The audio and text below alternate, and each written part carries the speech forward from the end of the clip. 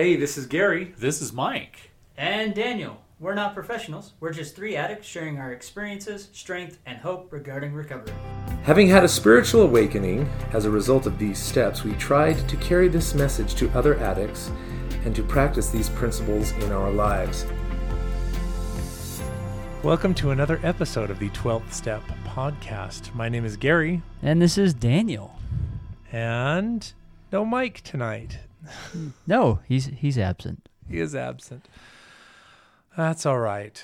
We've had a summer full of adventures. And yes. I'm back now. Yes, you're back and Mike is gone. And Mike is gone.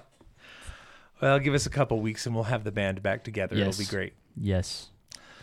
So, I've given a little bit of thought about what we might talk about. And I've had this on my mind for a little while. And I think it might be appropriate for me to share my story, at least some of it. All right. Sounds great. I've heard some of it. I may hear some new stuff. You may hear some new stuff. So, I've shared this story very, very often, but I never share it lightly. Yeah. So I don't know. This might be at least an example of what a first step might look like in a 12-step recovery group. So we'll jump into it, and then feel free to interject or ask questions. Or Fair enough. I don't know if I'm going to want to. Well, it's a story. Well, it's kind of hard to jump in, but we will. It'll be interesting. I know everyone's first step is personal. It's tough. It's emotional. I know this will be a little bit different because it's just me sitting here, but at the same time, I'm sure in the back of your mind, you're going to be thinking, well, there's a lot more than just one person hearing this. Yeah, but do you know what? There's also a part of me that is grateful for this because I have journals and things like that, but I got so much out of my life's experience that's something that I would really like to pass on to my kids. That might sound kind of strange for some of you out in the audience, but there comes a point in time when I think that you become very, very grateful for your experiences. All right, well, let's go ahead and get started. All right, let's dive in. Okay, I think from a very, very early age, I had kind of a predisposition to some of the things that really contributed to my different addictions. Yeah. Okay. I was very much even from the age of 5, I was very much a completist and had to have things in order and stuff like that. But I think the story of my sexual addiction really begins probably in junior high. Now, before that, I did have, I remember some exposures to pornography from some foster brothers that we had coming in and out of the house, or different things like that. But there was nothing, I didn't have a lot of access to anything like that. Yeah. So those were far and few in between. And most of that was, I don't know, probably curiosity along those kind of things. But it started to look like addiction when I got into junior high. And what that looked like is there was a group of girls who in 7th grade, and that would put me at 12-ish, right? Yeah. They decided that it was,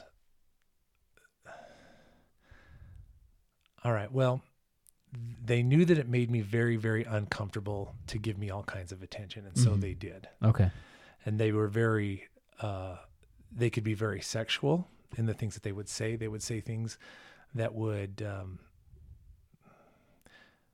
imply, or they would explicitly say that we had been together the night before and they, how great it was. And they would go on and on and on about this kind of stuff. Sometimes they'd sit on my lap. Sometimes they would always put me in these really, really embarrassing situations. So, and then the guys that liked them would mock me or make fun of me or kind of push me around a little bit. And I had the advantage of that, you know, I hit my growth spurt and things like that pretty early. So I was pretty tall, pretty big kid. So I didn't get physically abused over much, apart from maybe being pushed around a little or tripped up, things like that. But what happened is that as it was this,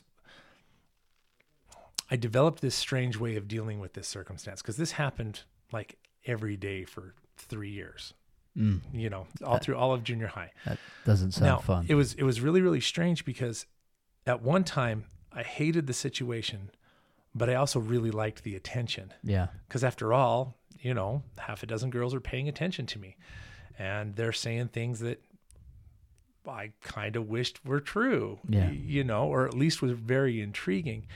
And it turned into this really, really kind of self-destructive pattern where, I don't know, it was about the same time that I discovered masturbation. And then I would start masturbating to the ideas or the things that they would say. Yeah. And it was also a way to deal with the embarrassment or the stress or things like that. So then it became this really vicious cycle where I would seek out the attention or put myself in a situation where they could, you know, embarrass her. And it was always embarrassing. I never quite got over that, and so it became this really vicious cycle. Yeah. And then you use it to cope with those emotions and feelings. Use it to cope thoughts. Or to explore out the fantasy or whatever it was. But I developed some really, really bad thinking errors connected with this. I left junior high believing that, because there was a part of me that understood or knew that they were teasing me. What they were saying wasn't true. You know, the things that they say that we did together or whatever like that wasn't true.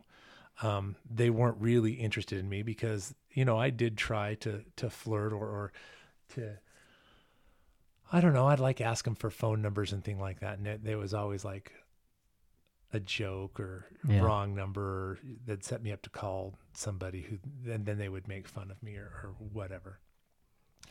But one of the thinking errors that I brought away from that was, girls lie. Okay. They might say something, but they don't mean it. And they're making fun of me. Yeah. So a little bit of they're deceitful. Right. I'm their play toy. Right. Yeah. Okay. I like the attention, but they don't mean what they say. Yeah. Okay. Another thing that I took away from it was that as much as I liked the idea, they were making fun of me, so I must be unlovable. There must be something wrong with me. Or I must be weird, you know, to be the target of this all the time. Yeah. And none of it's real. So there must be something wrong with me. And so, and those thinking errors really affected me as I went through high school. Yeah. Because as much as I wanted a girlfriend and as much as I dated, and I dated a lot, I didn't, you know, even if the girls began to show interest, I would think that they were just making fun of me. Yeah. You don't really mean that. That's not true. And then you're making fun of me. Yeah. Now, that has affected me so deeply that even today, some 30 plus almost, you know, years later, when a person compliments me, I have to remind myself to take that at face value if I trust that person, you know, that, and there are occasions that I have to look at people and say, are you teasing me? You know? So, and that's even being aware that I do that. I still have to check that. So I think that was the foundation a lot. And it taught me that, that I could use this sexual release as a way to cope with things that were unpleasant or, you know, so that started to become habitual in high school. Toward the end of junior high and into high school, I started realizing, I kind of, this might kind of sound strange, but I was also a little naive. I mean, I didn't connect the dots that what I was doing was masturbation. Okay. As weird as that sounds, I didn't quite make that connection until I was a little bit later in junior high. And that's when I started thinking of it as a sin and a shameful act, because, that's not something that you do. That's something that was against my belief systems. And when I made that connection, then it started becoming very shame-based. Right. Now, well, I mean, to be fair, it's not like they say, this is what masturbation is. I know. And so. And do you know what? I don't blame my religious leaders or my parents or anything like that at the time, because I could tell that they were, and I remember talking to them, and I remember talking to one of my ecclesiastical leaders, and he just said, well, the Lord loves you. Don't do it again.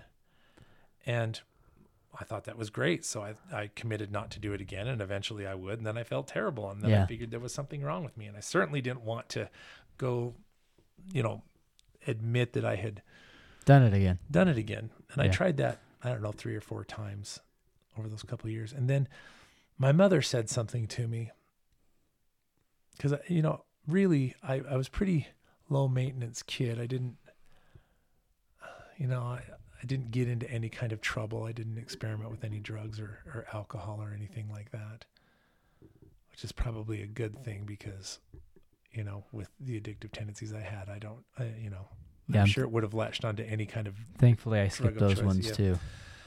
But I remember her saying that I could do no wrong. I was a golden child. I could do no wrong. And I know she was very proud of me, and looking back at that, I could see that, but that's not how I internalized it. I internalized it that I could do no wrong, meaning I couldn't fail. Yeah.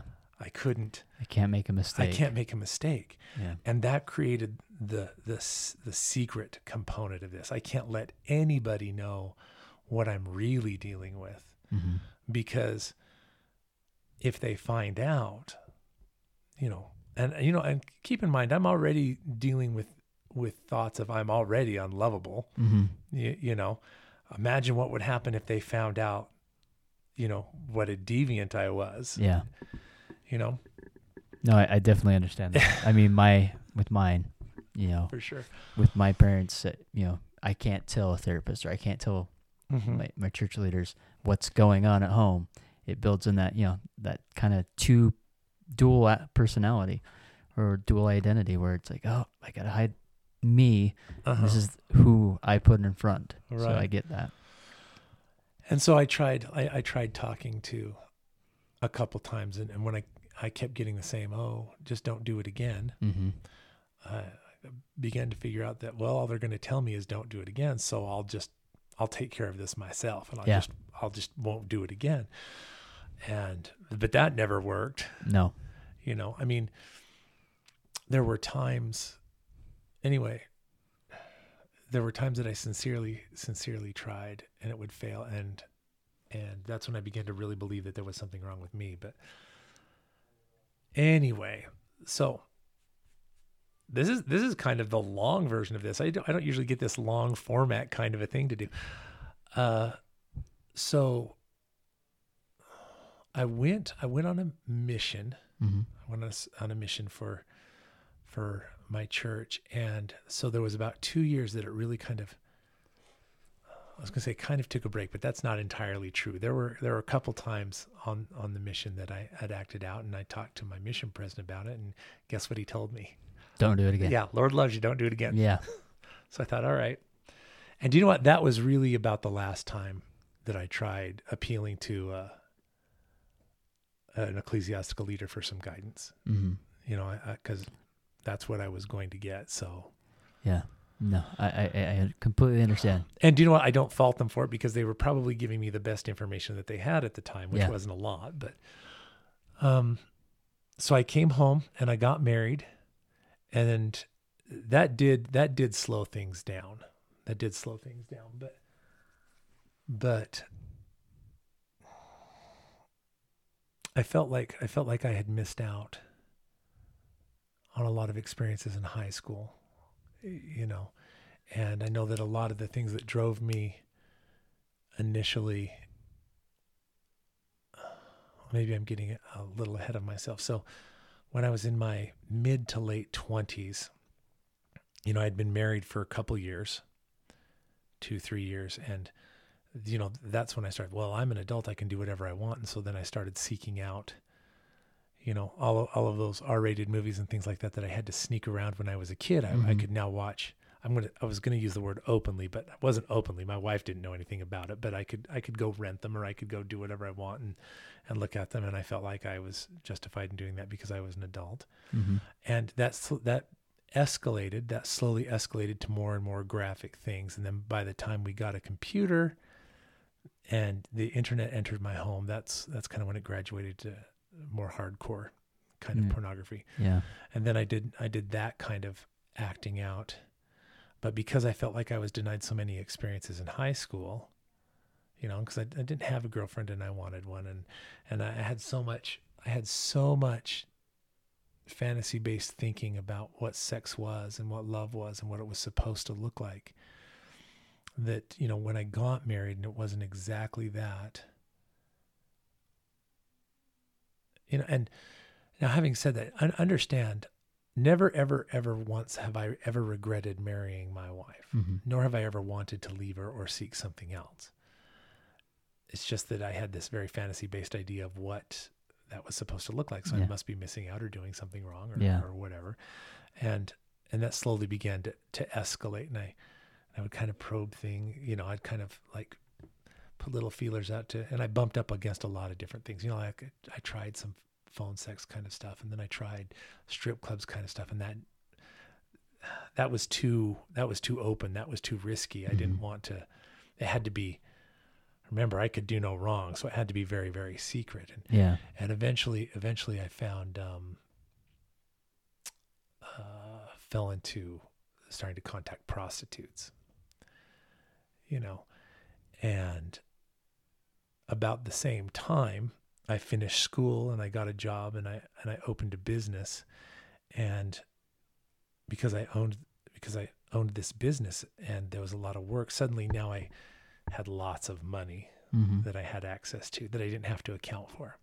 Had lots of time, you know, where I could go to the office or whatever that I didn't have to account for. And it was like this perfect storm. As I was going to school, I worked in a couple jobs that also gave me a lot of ideas. Yeah. And I had this weird habit of, I'm not going to act on that now, but I'm going to file it away. Yeah. And then maybe I'll try that later. You know, so there was a lot of that. And then when I finally had the resources of time and money to go try some of those things out, I started to. And then I led this double life for 16 years, from my mid 20s to like 41, you know? And man, I would go through these terrible cycles of self-loathing and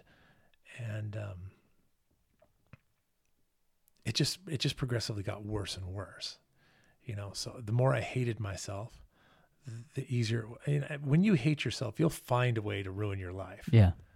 You know, find a way to ruin your life. You'll make things up. And I did that for years and years.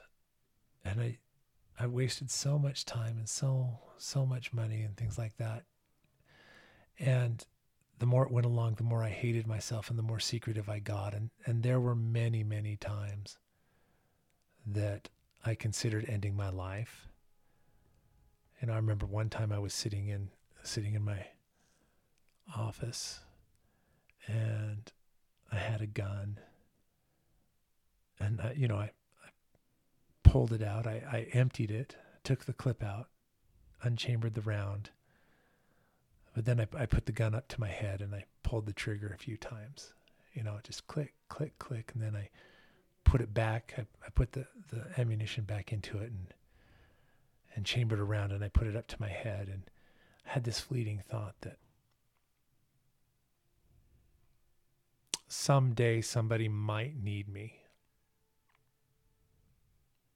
I didn't think anybody did at the time.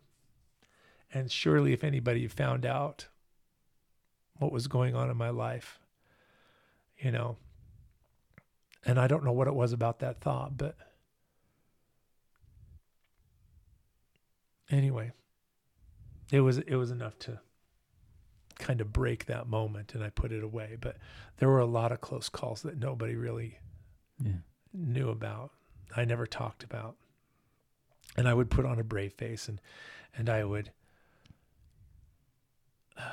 and I did in a lot of ways, I did a really good job of it because of how how much it shocked my wife when everything came to light. But I didn't do as good as I thought I did because, well, I'm getting a little bit ahead of myself. I'll get there in just a minute. But so, I mean, just kind of retrace back to that thought. I mean, if you think about it now, how profoundly correct that thought was. I mean, I'm sure there's more than just one person that you've helped. Probably. Yeah. I'd like to think so. But do you know what one of the funny things is? A God moment. That's what my therapist likes to call them, is I was sitting in the chair, and there was an empty chair right next to me. Mm-hmm. And I looked at the chair and I thought, somebody someday might need me. I might need to help somebody. And I kid you not, one of the very first people that I helped sat in that chair. Wow. And we talked, and that was not lost on me. Yeah. You know, I was only a few months into recovery, and they needed somebody to talk to, so they came over and sat in that chair. And it was after the end of that discussion, I just sat there and just, wow. Yeah. You know, but anyway, I was a collector of experiences, and I don't know. I have no idea how much. I don't know. As part of an assignment for recovery, I had to sit down and try to make out lists of all of this kind of stuff. And some of it was just girl with dark hair. Yeah. You know? And that's hard to carry. Mm-hmm. You know, it's hard to be in a place where you feel like you've done so much wrong and so much damage that even if you wanted to, you couldn't make it right. Yeah. You know? Anyway, so that went on, and then the year was 2011. And I think I started involving people in the mid to late 90s, but 2011 rolled around. And one of the girls that I was involved with, it's a long story, but the long and the short of it is that she found out that I was married, or somebody that she knew my wife, and she thought, so to find out whether I was actually married or not, she went to my wife's work and confronted her. And as you can imagine, that was very, very dramatic. Yeah. That was very traumatic. My poor wife, I'm sure that it turned her world upside down, and it blindsided her so terribly. Yeah. And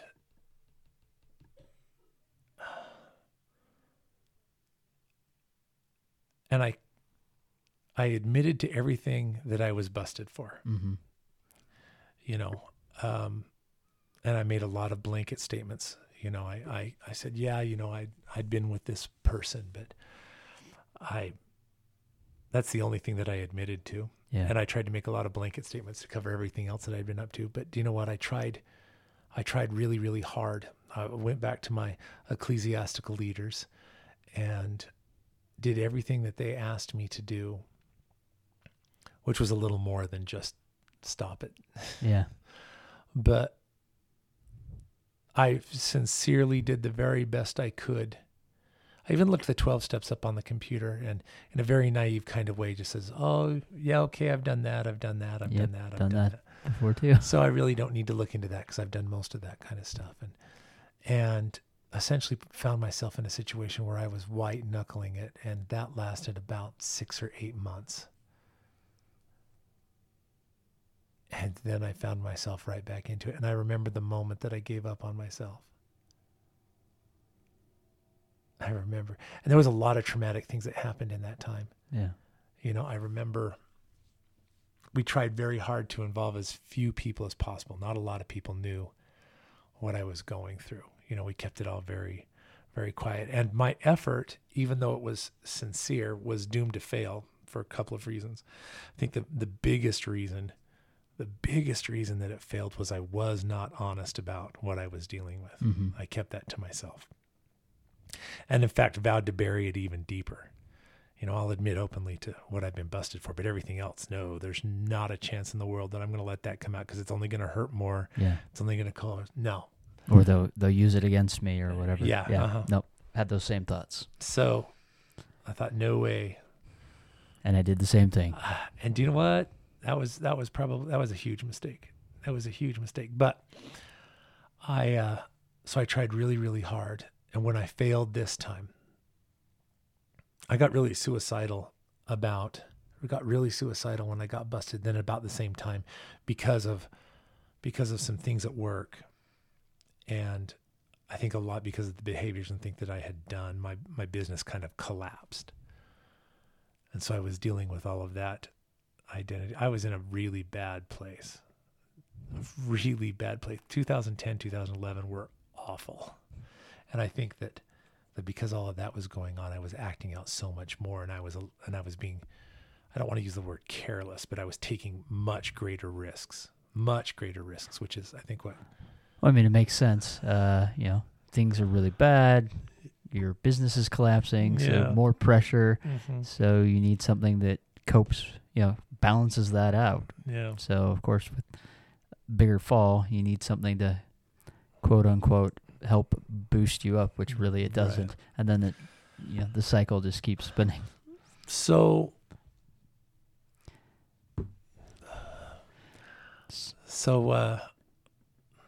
it brings up the quick question. Sure. Since we're almost to the end of the time now, should we break it here? No. And then jump back in? No, let me keep going. Okay. Let me keep going. But I think we are going to have to do this in 2 parts. Yes. So we'll have this traumatic part, and then we'll go. Then we'll have a happy part. All right. Sounds good. Okay. So let me get to the. Anyway, so I'm busted. I was doomed to fail because I lied. Yeah. Primarily, I think that's the biggest reason I lied. Mm-hmm. I kept it a secret, and I was doomed to fail.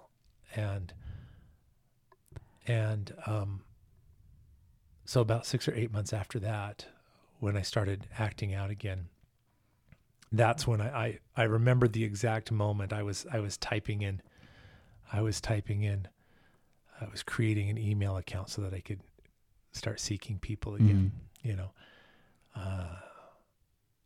and I remember typing in the password.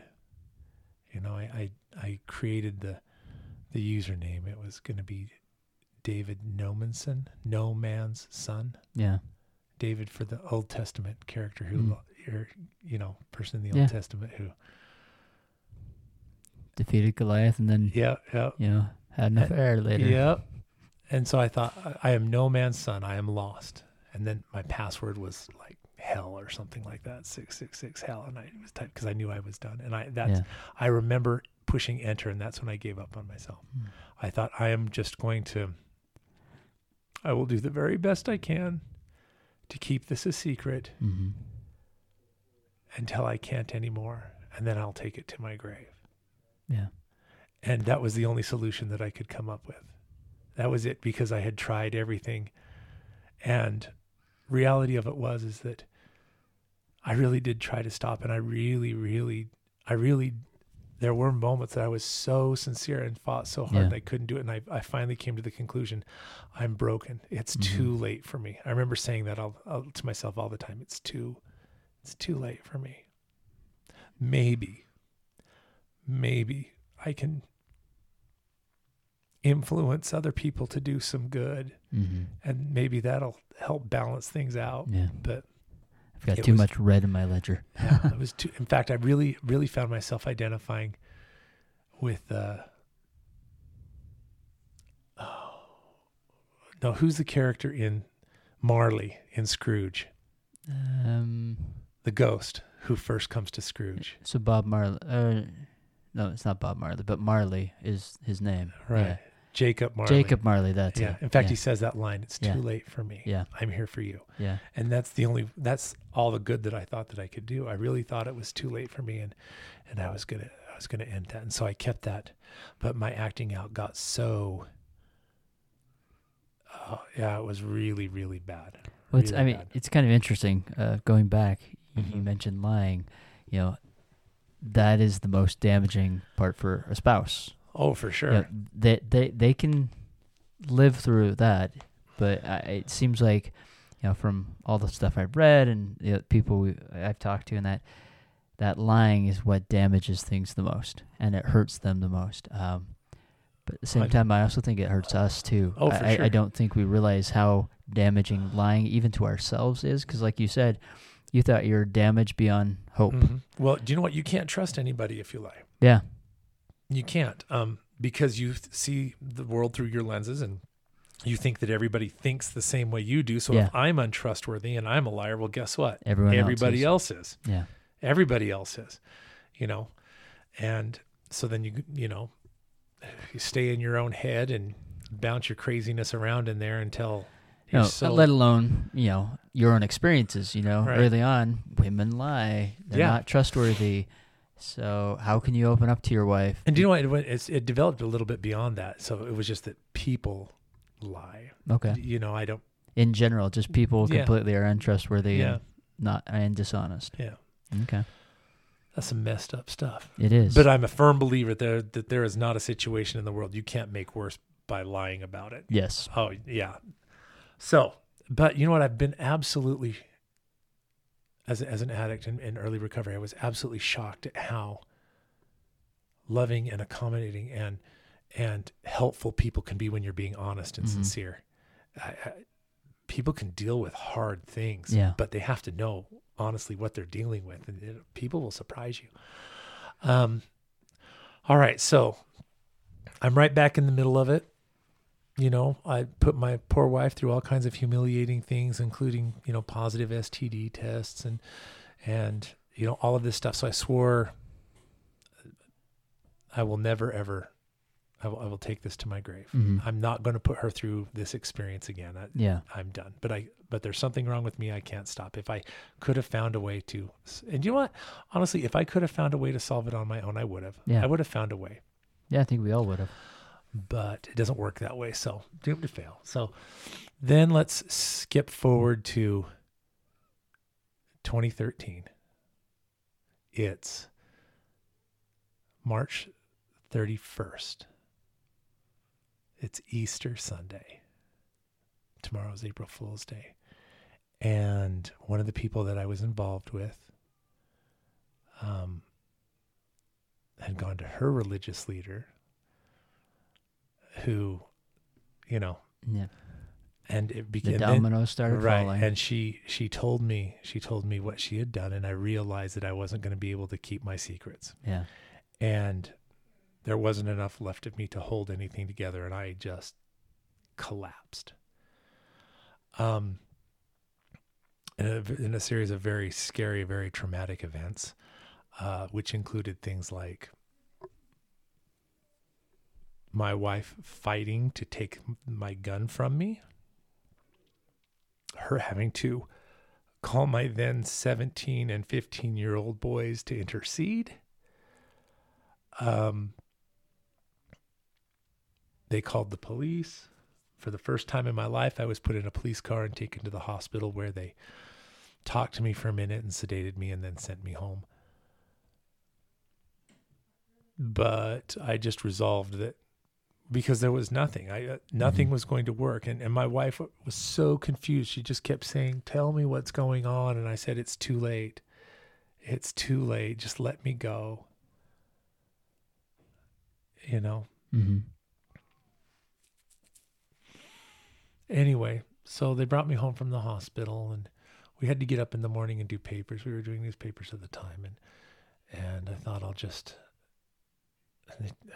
was trying to figure out all these ways that I could finish it, and I finally happened upon, I'm gonna throw myself in front of a train because the paper route was right by.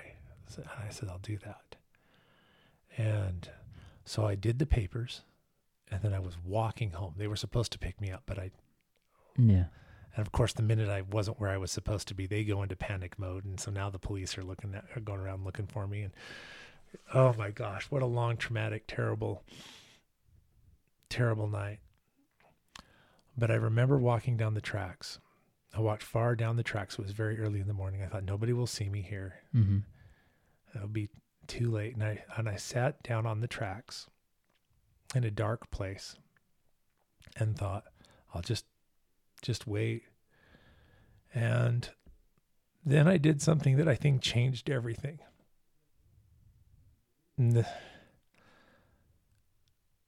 But I prayed and I said, do you know what? I'm going to do this. Father, I'm going to do this. Unless you have other plans for me. Which I couldn't imagine what they would be. But I did say that. I said, unless you have other plans for me, I'm going to do this, and we'll just sort everything out when I get there. But that, again, kind of like in the chair, kind of broke the moment. Mm-hmm. And I got really, really tired. I thought, I'm just going to go home. I just want to go home. I used to say that all the time too, meaning that not necessarily that I physically wanted to go to where I live, but I wanted to go to a place where I was safe. Yeah. And things were calm. I just want to go home. Oh, man. And man, the anxiety and the self-hatred and all that kind of stuff would manifest itself, and my chest would just hurt. I hurt all the time. I felt hollow. Anyway, so I walked home. As soon as I walked into the door, opened up the door, walked in, Christy was there, and she was just livid. Oh, she was beside herself. And she lit into me, and I just turned right back around and walked out. Mm-hmm. And nothing was going to stop me. And I remember walking back toward the train and just thinking, just being in such a dark place, nothing mattered. Yeah. I was going to a well-deserved execution. And I was crossing the park, and I had another weird fleeting thought. I remember thinking, man, I would have liked to have been a grandfather. I think that would have been cool. Yeah. And that was the last thought that I really had. After that, I just, I let go of that, and then there was nothing. It was just so dark. So I went up to the train tracks, but now it wasn't quite so early in the morning. Yeah. People were starting to move around, going to work and whatever. So I was sitting by the tracks, and this lady who was driving up. Now, I didn't find out this till much, much later when I met her, because I didn't know who these people were. In fact, I had to go back. This was like 3 years after the fact, and get a copy of the police report. And then I looked these people up, and that was a really, really neat experience. Maybe we'll share that in a later episode. Yeah. But she was driving past, and she saw me, and she said to herself, there's something wrong with that guy. There's something really wrong with that guy. And she had her own stuff, and she had this terrible anxiety, and she knew she needed to do something, right? But she didn't want to have to be the one to do it. And she says, what am I supposed to do? He's a big guy, But she knew something was wrong. And so she told me that she said, okay, God, what am I supposed to do? And she felt like, you need to turn around. So she turned around, and she came up, and she pulled up right next to me, and I was just getting ready to run in front of this train, and I had timed it out. I knew exactly what I needed to do. And she saw what I was about to do, and she yelled at me, and I turned and I looked at her, and she said that there was nothing there. She said, your eyes were just black. There's nothing there, And but it had messed up the timing. So I knew that I'd missed this train. So it passed. So then I crossed the tracks and kind of went down just a little bit, kind of stay out of sight. But she realized that something was wrong. And so she grabbed a guy who was, because I was going to wait for the train coming the other way because it was only a few minutes behind, right? Anyway, she grabbed a guy and engaged him, and the train was coming, and he was walking toward me. He was out for his morning run, and he said, "Are you okay? Are you okay?" And I remember grabbing him. I grabbed him by the shoulders and I threw him out of the way. And I heard him stumble, and then I ran for the train. And I don't know how he recovered and then overtook me, but he did, and he tackled me. He tackled me, and I was 3 steps away from death.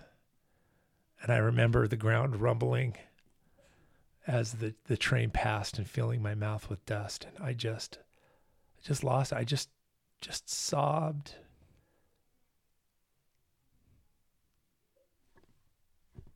I was so broken. I hated everything about myself. I wanted to cease to be. I just wanted everything to end. I just wanted it to stop. But I was also so terrified of what it would actually be like to be brought before my Creator. The idea of that was absolutely terrifying to me. Yeah. But I just wanted everything to stop. I couldn't manage it anymore. Anyway, then came a hinge point in my life, and I didn't realize the significance of this until later. But there I was lying on the ground in the dirt, and this guy was sitting on me, and he was patting me on the back saying, "Everything's going to be okay." But people lie.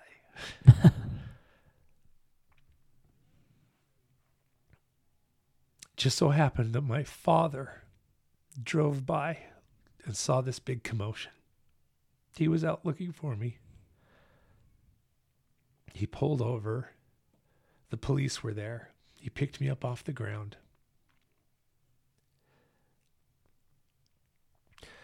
He embraced me. And said one of the most significant, powerful things that I'd ever, I had no idea it was going to affect me the way that it would. But I remember the officer asking him, "Do you know who he is?" So I assume it was an officer. I don't know. "Do you know who he is?" And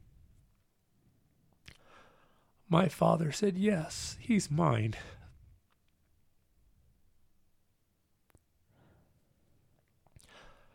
Which was completely contradictory to the moniker I'd picked to myself, that I was no man's son. Yeah. Do you know what? When the day comes that I meet my maker, and I imagine that he will embrace me, but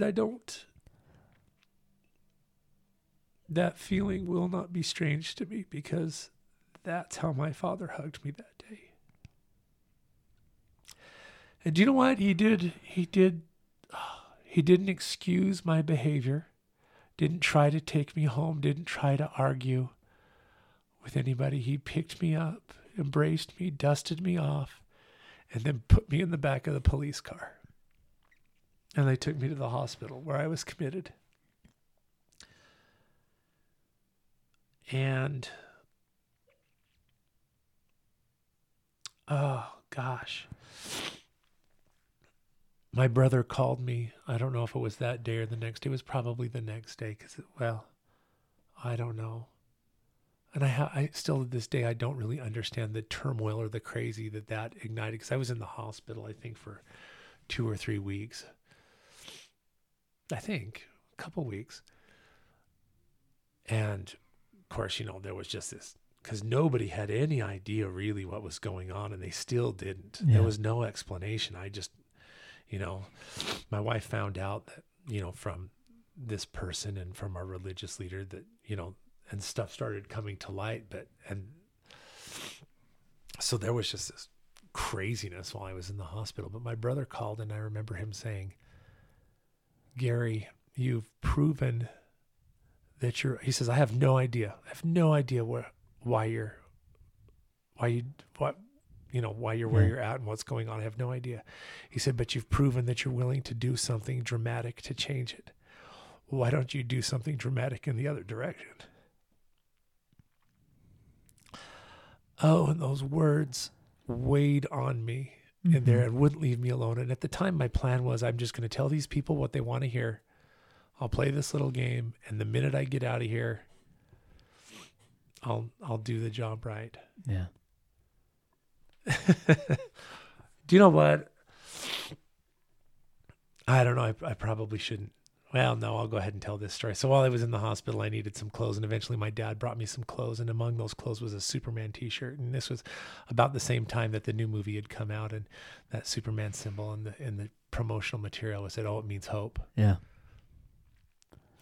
And I thought, just bear with me. This is some really dark humor, but I thought, well, I got this Superman shirt. I thought, well, I tried a speeding bullet and that was taken from me, and I tried to train. Maybe next time I'll try the tall building in a single bound. Yeah. Yeah, it was very dark humor. And then that turned into a kind of a little joke in there. If they'd give me another chance, that's what I would do. But then I was reading a religious text. I found it there in the hospital, and I didn't want to look at it, and I didn't want to deal with it, but I wanted it close to me. And I was flipping through the pages, and it opened up, and there was a passage in it that talked about not excusing yourself in the least degree because of your sins, but letting the Lord's mercy have full sway in your life. Mm-hmm. Right? That was the gist of it. And I remember, I had a dream that I was going to have to choose, that there was a point coming in very, very quickly that I was going to have to make a decision. And that decision would either lead me to a very difficult road, but it would eventually lead to happiness in life. Mm-hmm. Or the other one would be very quick, very easy, and would lead to death. And I knew that I was going to have to make the choice very soon. Mm-hmm.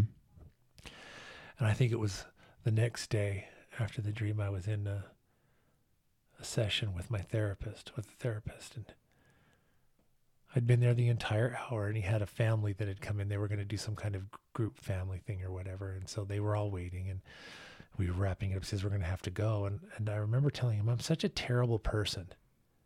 I'm a terrible person. And he looked at me and he said, what evidence of that do you have other than what you've told me? And Daniel, in that moment, I knew the moment had come that I had to make the decision. Mm-hmm. And I'm not kidding you when I tell you it was the hardest thing that I have ever done. Yeah. But I told him, and for the first time in my life, I let another person know what I had done and what I was dealing with and what was going on.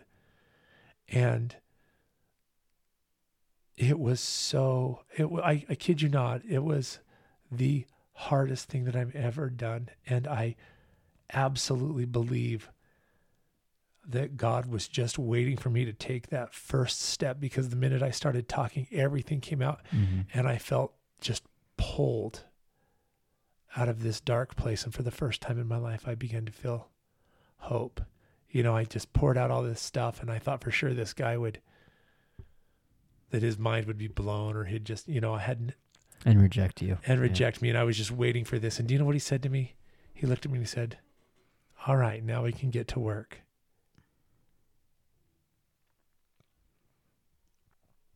And I wasn't expecting that. Yeah.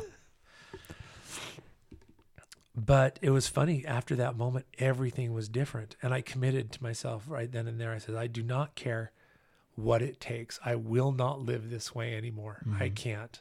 I've demonstrated that I can't. I've not only demonstrated that I can't live this way anymore, but I'm unwilling to live this way. Yeah.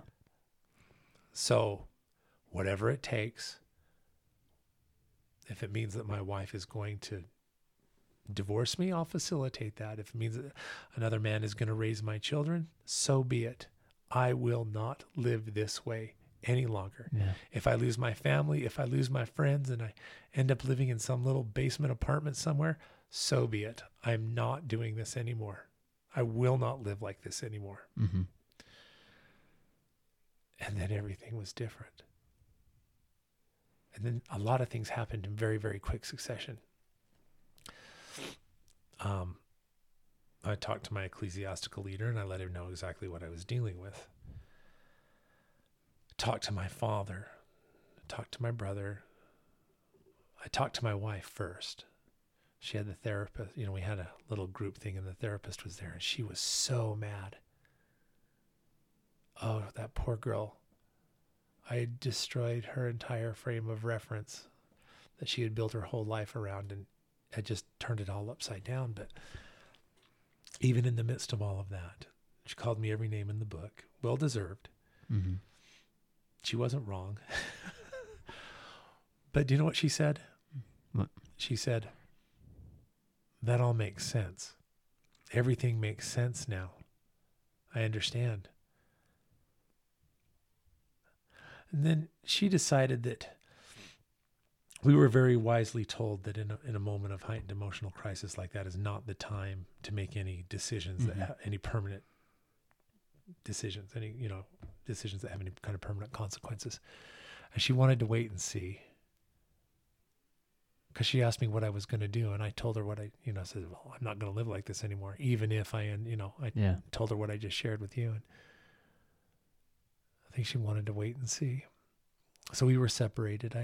When I eventually left the hospital, I went home to my mom's and my mom and dad's and lived in the basement. And that was about 2 months. I think I was there for about 2 months before I was invited to. Mm-hmm. But I threw myself into it. I started going to therapy. I started going to 12-step group, went to group therapy, counseled with my religious leaders. I think for the first 3 or 4 months, I was doing something every single night. Yeah. That was recovery related, in addition to maintaining my job and keeping my, continue to pay the bills and fulfilling all of my obligations that I had as a father. About the only thing that, I didn't sleep at home, but I would show up there first thing in the morning and do papers with them, and then I wouldn't leave until they had all been put to bed, ready for school, or ready for bed. And if you look at it, if I were to sit down and write down everything on paper, what it was I was dealing with, do you want a natural break? Oh, I was just looking at the time. We'll just keep going. Okay. If you looked at my life on paper, you would think that it was the worst year of my life. Mm-hmm. I had to put back together every relationship that I had. I went through, I was excommunicated from my church. I had to go through therapy, but do you know what? It was one of the most hopeful years of my life. Mm. As hard as it was and as challenging as it was, for the first time in my life, I really felt hope. Everything was different. It's not fair that the day that caused my family one of their greatest traumas, if not the greatest trauma, was the day that everything started getting better for me. But that's what it was. Well, I'm on the flip side of that coin. It could also be, even though it was traumatic, things got better for them too. Yeah, you're not wrong, and that's a good way to look at it. Yeah. I guess they still had it was their the father, catalyst. That was something. I mean, your relationship with Christy's probably the best it's ever been. Oh yeah. Your relationship with your boys is probably better than it's ever been. That's true. So, but even by the end of that year, I was already saying I could not conceive my life as good as it is right now. And there was anyway. I mean, I understand. I mean, I've been in that dark place where it's like, I'm not going to get better. There's no hope. I just got to float by. And I'm sure some of our listeners were, have felt the same way or are feeling the same way. It's that weird trap we get ourselves into. Right. And the only freedom from that, which is the weird paradox, is by being completely honest, just unburdening everything. Right. It hurts those around us, but it's a temporary hurt. It is. It's not the kind of hurt that lingers and grows. Yeah. Anyway, so I started therapy and things began to change. And do you know what? If we're going to break this into two, let's make a natural break now. All right. That's a longer episode, but yes, this has been a very long episode, but it's been good. It's been, there's been a lot. And I'm sure someone out there hearing this story could get help from it. So we'll just imagine they're in that chair. Now this story has a happy ending, but you're going to you're going to have to come back to the, you're going to have to come back next week. Yes, come back next week for part 2. Part 2, the happy ending. Of Gary's story. So, I guess you'll sign off and then I'll sign off. All right. Yeah. Well, so this is Gary telling you to do the next right thing. And this is Daniel saying, find the humility in your recovery. Thank you for listening to the podcast. We would love to hear from you. If you have any questions, thoughts, or concerns, or have any suggestions for future episodes, please contact us at 12steppodcast@gmail.com. That is 12th steppodcast@gmail.com. As a fellowship of recovering addicts, Sex Addicts Anonymous offers a message of hope to anyone who suffers from sex addiction. Check out saa-recovery.org.